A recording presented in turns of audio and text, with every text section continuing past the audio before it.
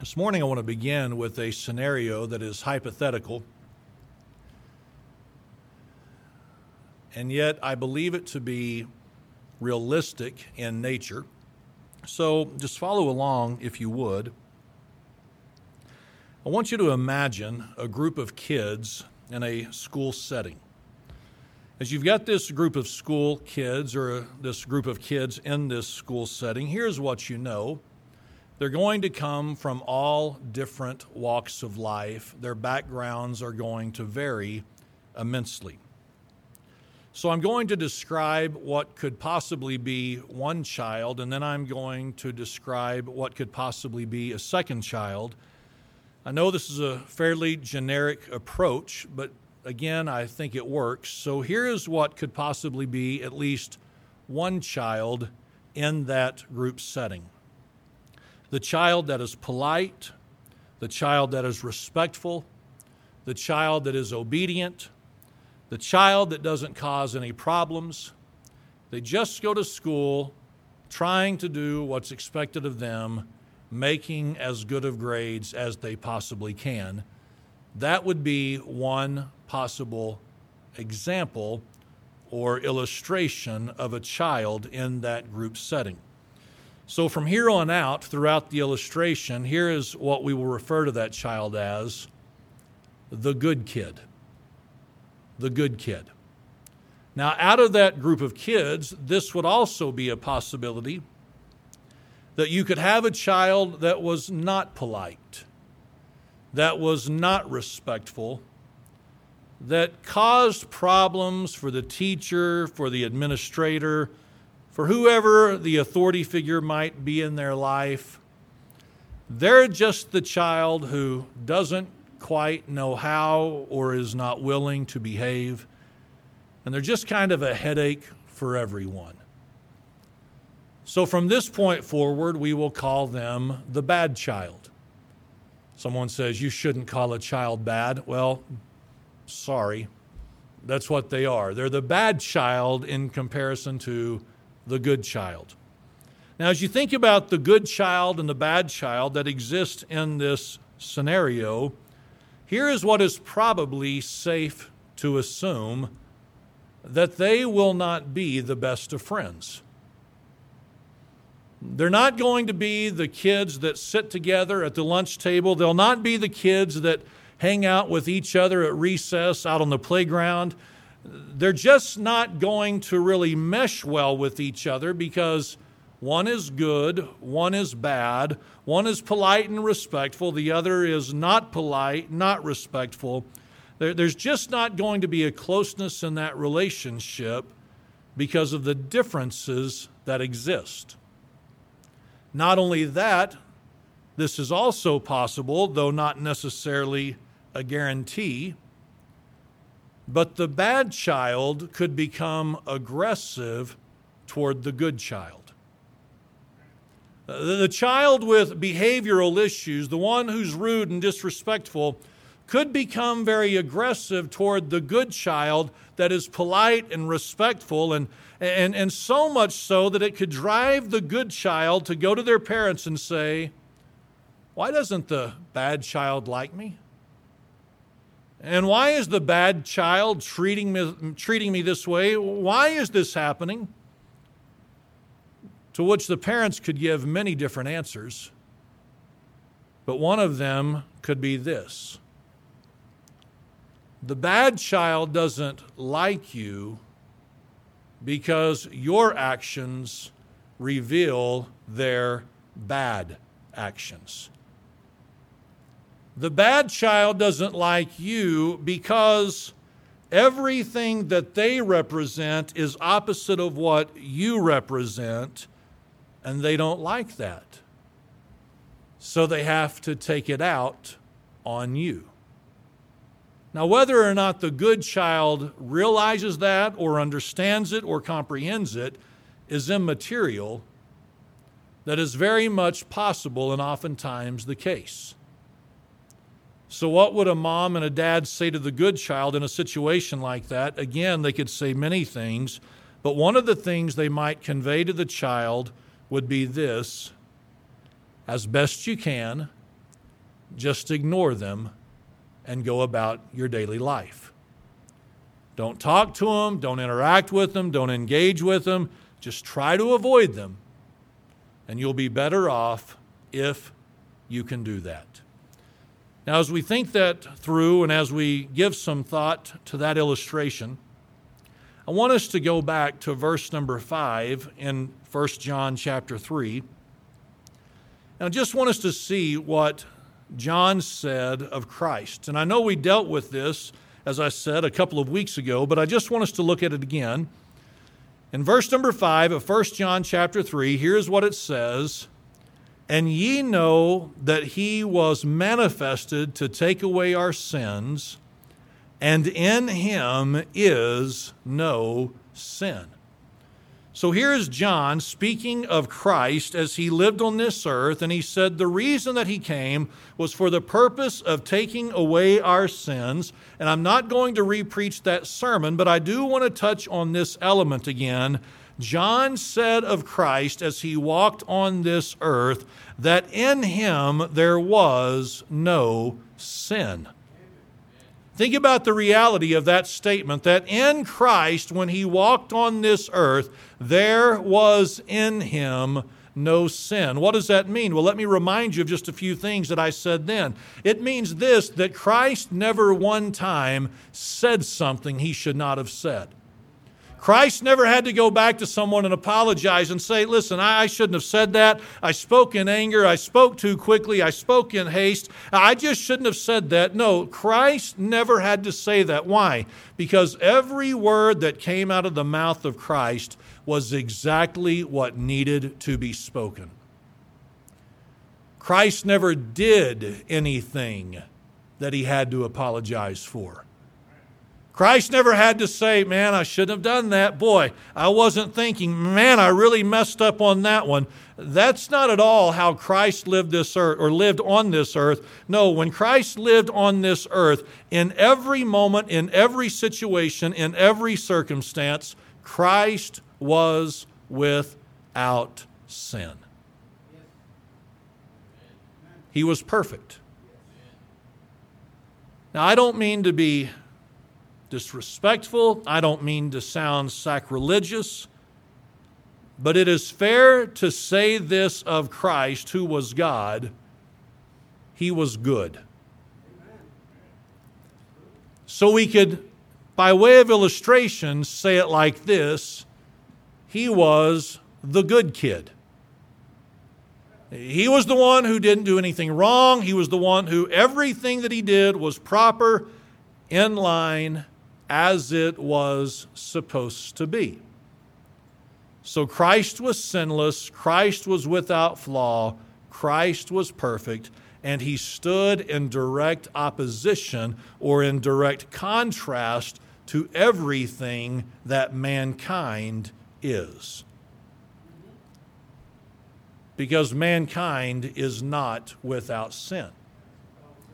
So keeping that in mind, turn over to the Gospel of John. The Gospel of John. And look, if you would, in chapter 15.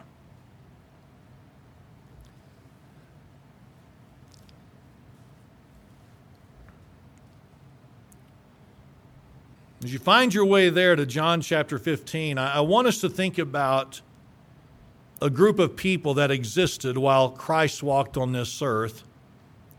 It was a group of people called the Pharisees.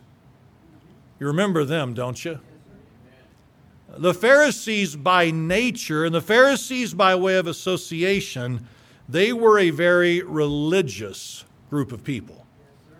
They were ones who were very mindful of the law. They were the ones who were very mindful of everything that it said and taught. And they even tried to take it many steps past what the law declared. They were so worried about righteousness theoretically for everyone else, but not themselves.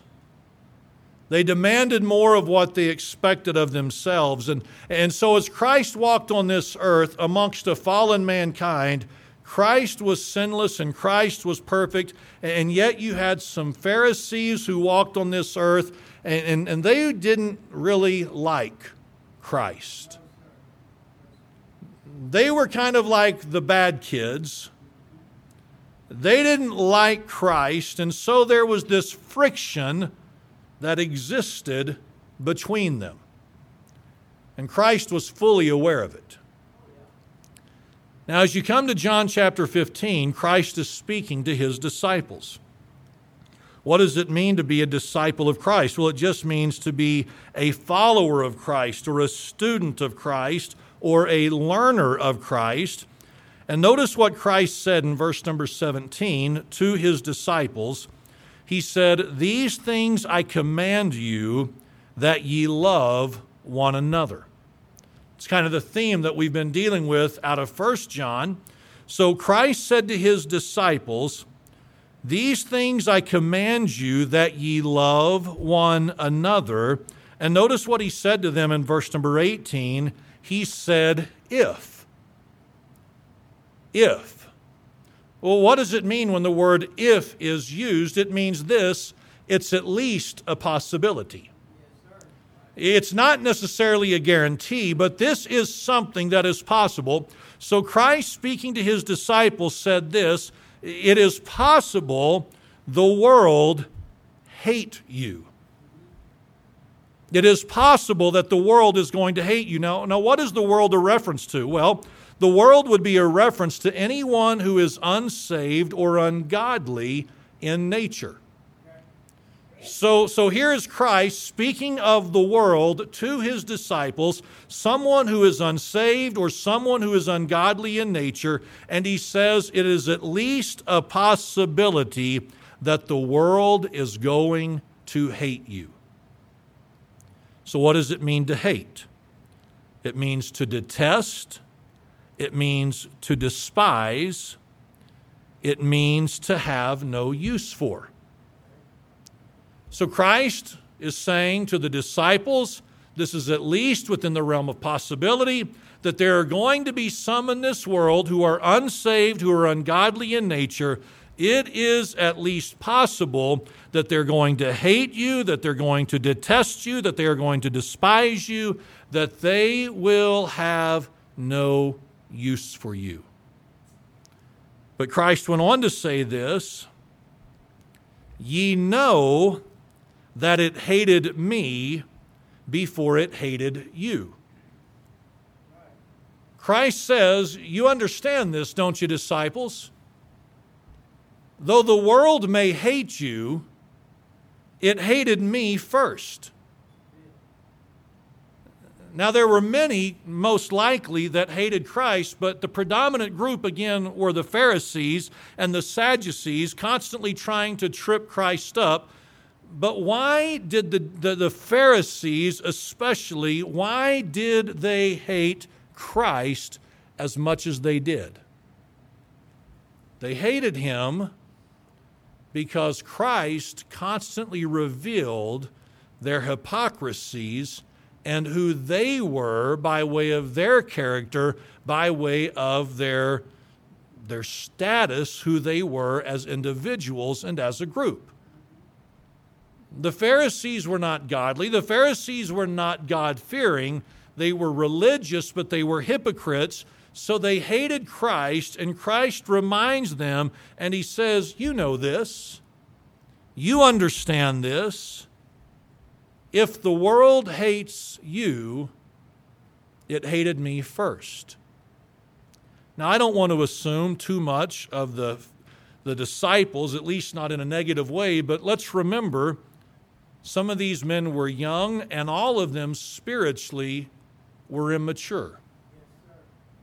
As mature as some of them were, they all still had their moments of immaturity. So here's what I imagine, and here's what I envision, that some of those disciples had to be sitting there thinking to themselves, kind of like the child I mentioned a moment ago, why do they hate us? Or why would they hate us? I mean, if we're just trying to be a follower of Christ, if we're just trying to be a student of Christ and His teachings, if we're just trying to be a learner of Christ, why would He hate us, or why would the world hate us? And so notice what Christ said in verse number 19. He said, if ye were of the world would love his own. But because ye are not of the world, but I have chosen you out of the world, therefore the world hateth you. So Christ is answering any question they may have had in their mind. Here is why the world hates you, because you are not like them. If you would be like them, they would love you and they would accept you and they would welcome you. But because you're not like them, they will hate you. Again, it goes back to that illustration of the good child, bad child. Why does the bad child not like me? Because you don't act like them. The only way the bad child would accept the good child is if the good child began acting like the bad child. So Christ is conveying that principle. The only way that you'll get acceptance in the eyes of this world is for you to begin living like the world.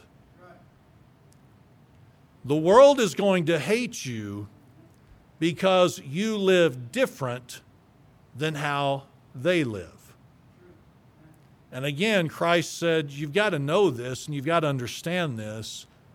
That's how they responded to me first.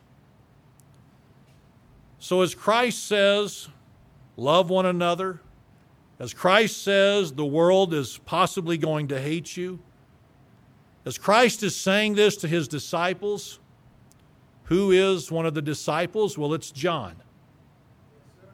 And as John is hearing this for the very first time, how old would he have been? Well, he would have been a young man, most likely in his 20s.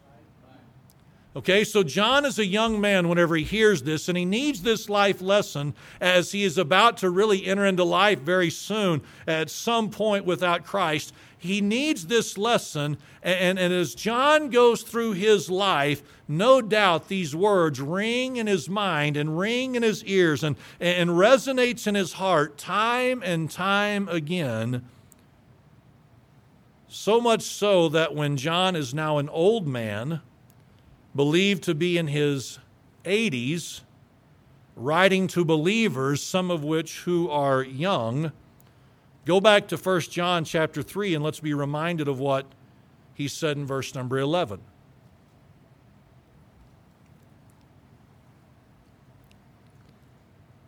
In 1 John chapter 3, verse number 11,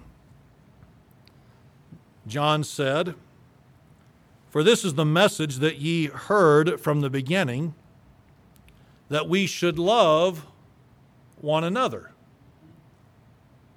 So what is John emphasizing? He is emphasizing what he heard whenever he was a young man.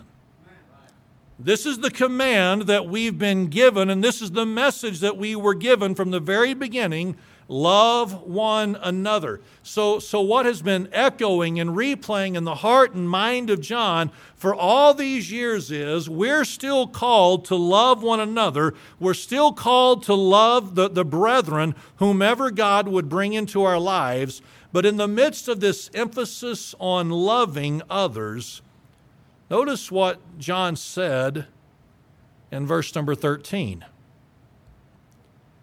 He said, "Marvel not, my brethren."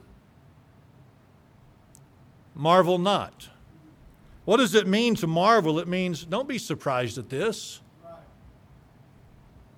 Don't be shocked at this. Marvel not, don't be shocked, don't be surprised, my brethren. What? If the world hate you. Marvel not, my brethren, don't be surprised, don't be shocked if the world hates you. You know what John is saying possibly 50 to 60 years down the road in his Christian life? You know what he's saying to other believers who were not yet where he was at in their spiritual lives? You know what he was saying? He was saying this: it is within the realm of possibility. This is something that could happen to you. The world could hate you. The world could despise you. The world could detest you. The world could have no use for you. Why? Because you're just trying to do what is right. You're just trying to live for the Lord. You're just trying to live in obedience to what He has said. And so what John was saying to new Christians or to baby Christians or Christians who needed some help was this: hey, listen, don't be surprised if not everyone likes you. Don't be surprised if not everyone wants to be your best friend. Don't be surprised if not everyone wants to spend time with you. Just don't be surprised, because if they hate you, you've got to know they hated us disciples, and us disciples had to remember this, that if the world hated us, they hated Christ first. So listen, child of God, John says, if the world hates you, you're not experiencing anything that Christ did not experience as He walked on this earth. Now see, here's what I think.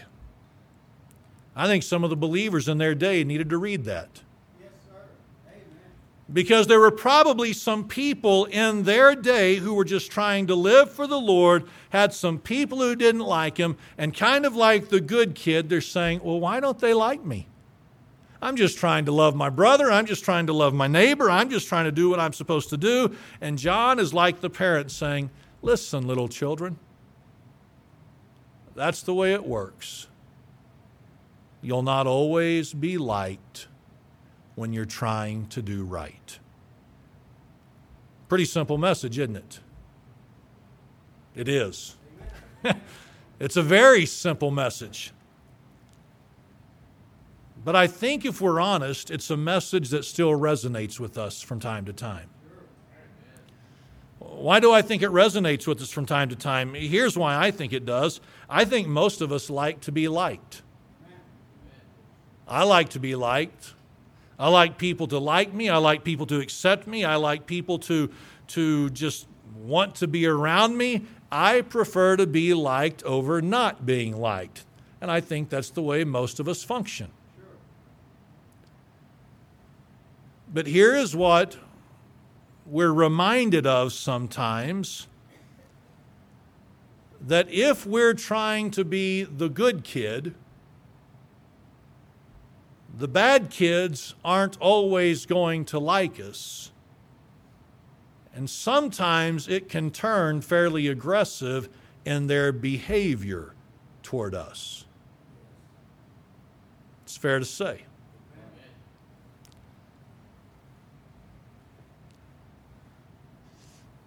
You ever just been trying to do right and all of a sudden you became the point of contention in the family? You're just trying to do right. You're not trying to ruffle anyone's feathers. You're not trying to make anyone mad. You're just trying to do right. But this family member can't leave you alone because of it, and you have just become their point of contention, and it's frustrating at times, isn't it? Amen. It is if it's ever happened to you.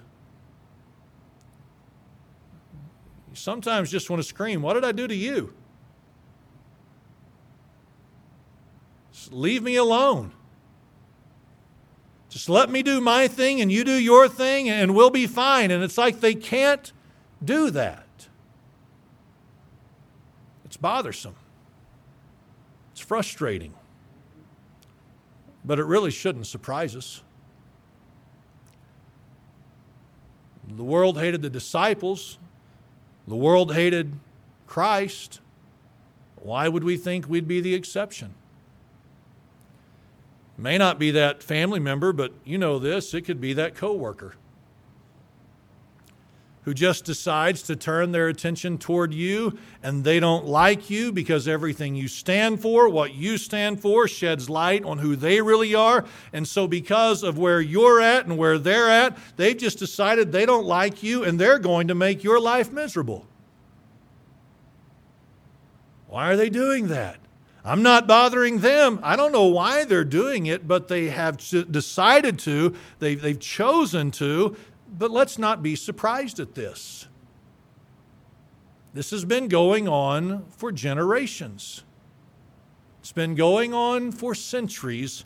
If they hated Christ, we can't be surprised that they would hate us. Sometimes it could be a fellow church member.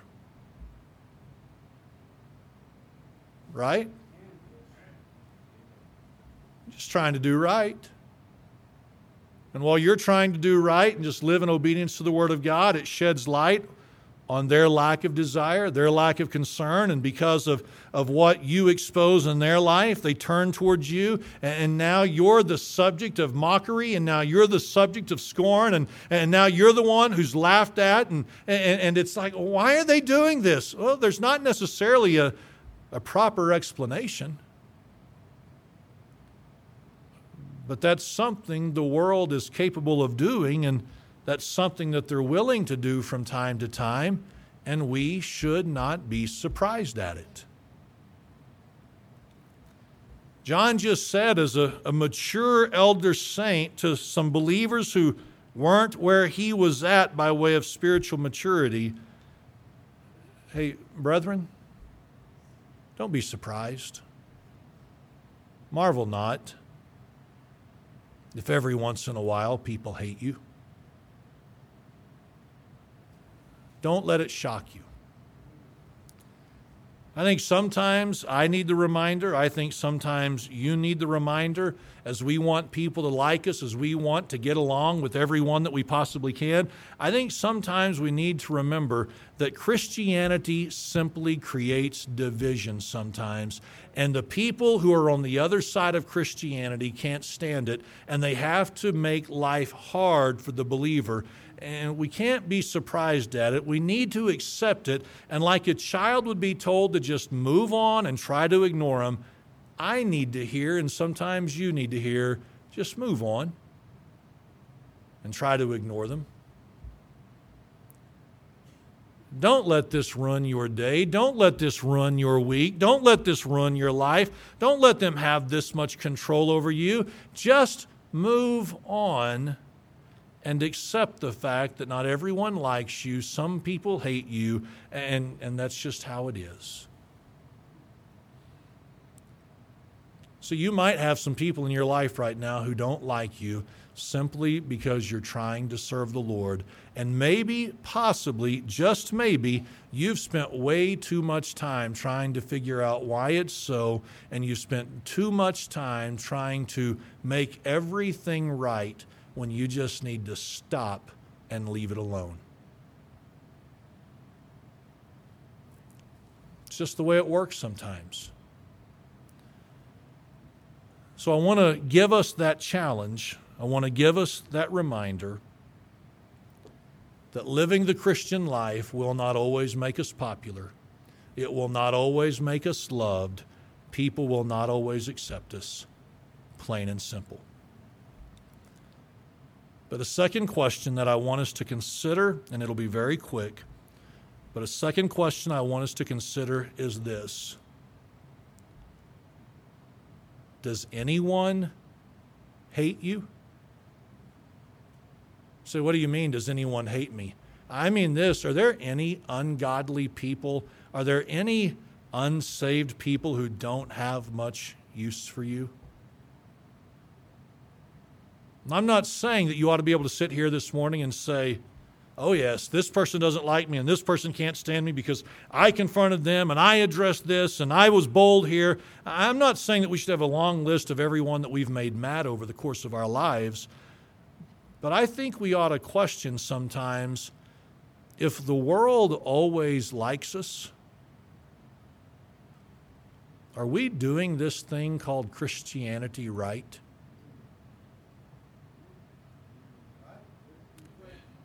I mean, think about this. They hated Christ, who was sinless. They turned on the disciples, the world did, and all of them were martyred. If everyone loves us and sings our praises and talks about how great we are, shouldn't it at least send up a red flag saying something might not be right? Because if they hated him, we ought to expect that there would be some who hate us. Not because we're obnoxious, not because we're just offensive in nature, but because we're just trying to do right. Let's marvel not, brethren, if the world hate us. But let's ask ourselves, are we living in such a way that the world would even desire to hate us? Or do we live so much like them, we wouldn't even get their attention? They wouldn't even consider us a threat to how they live. It's something we ought to think about. Let's all stand this morning and bow our heads for prayer.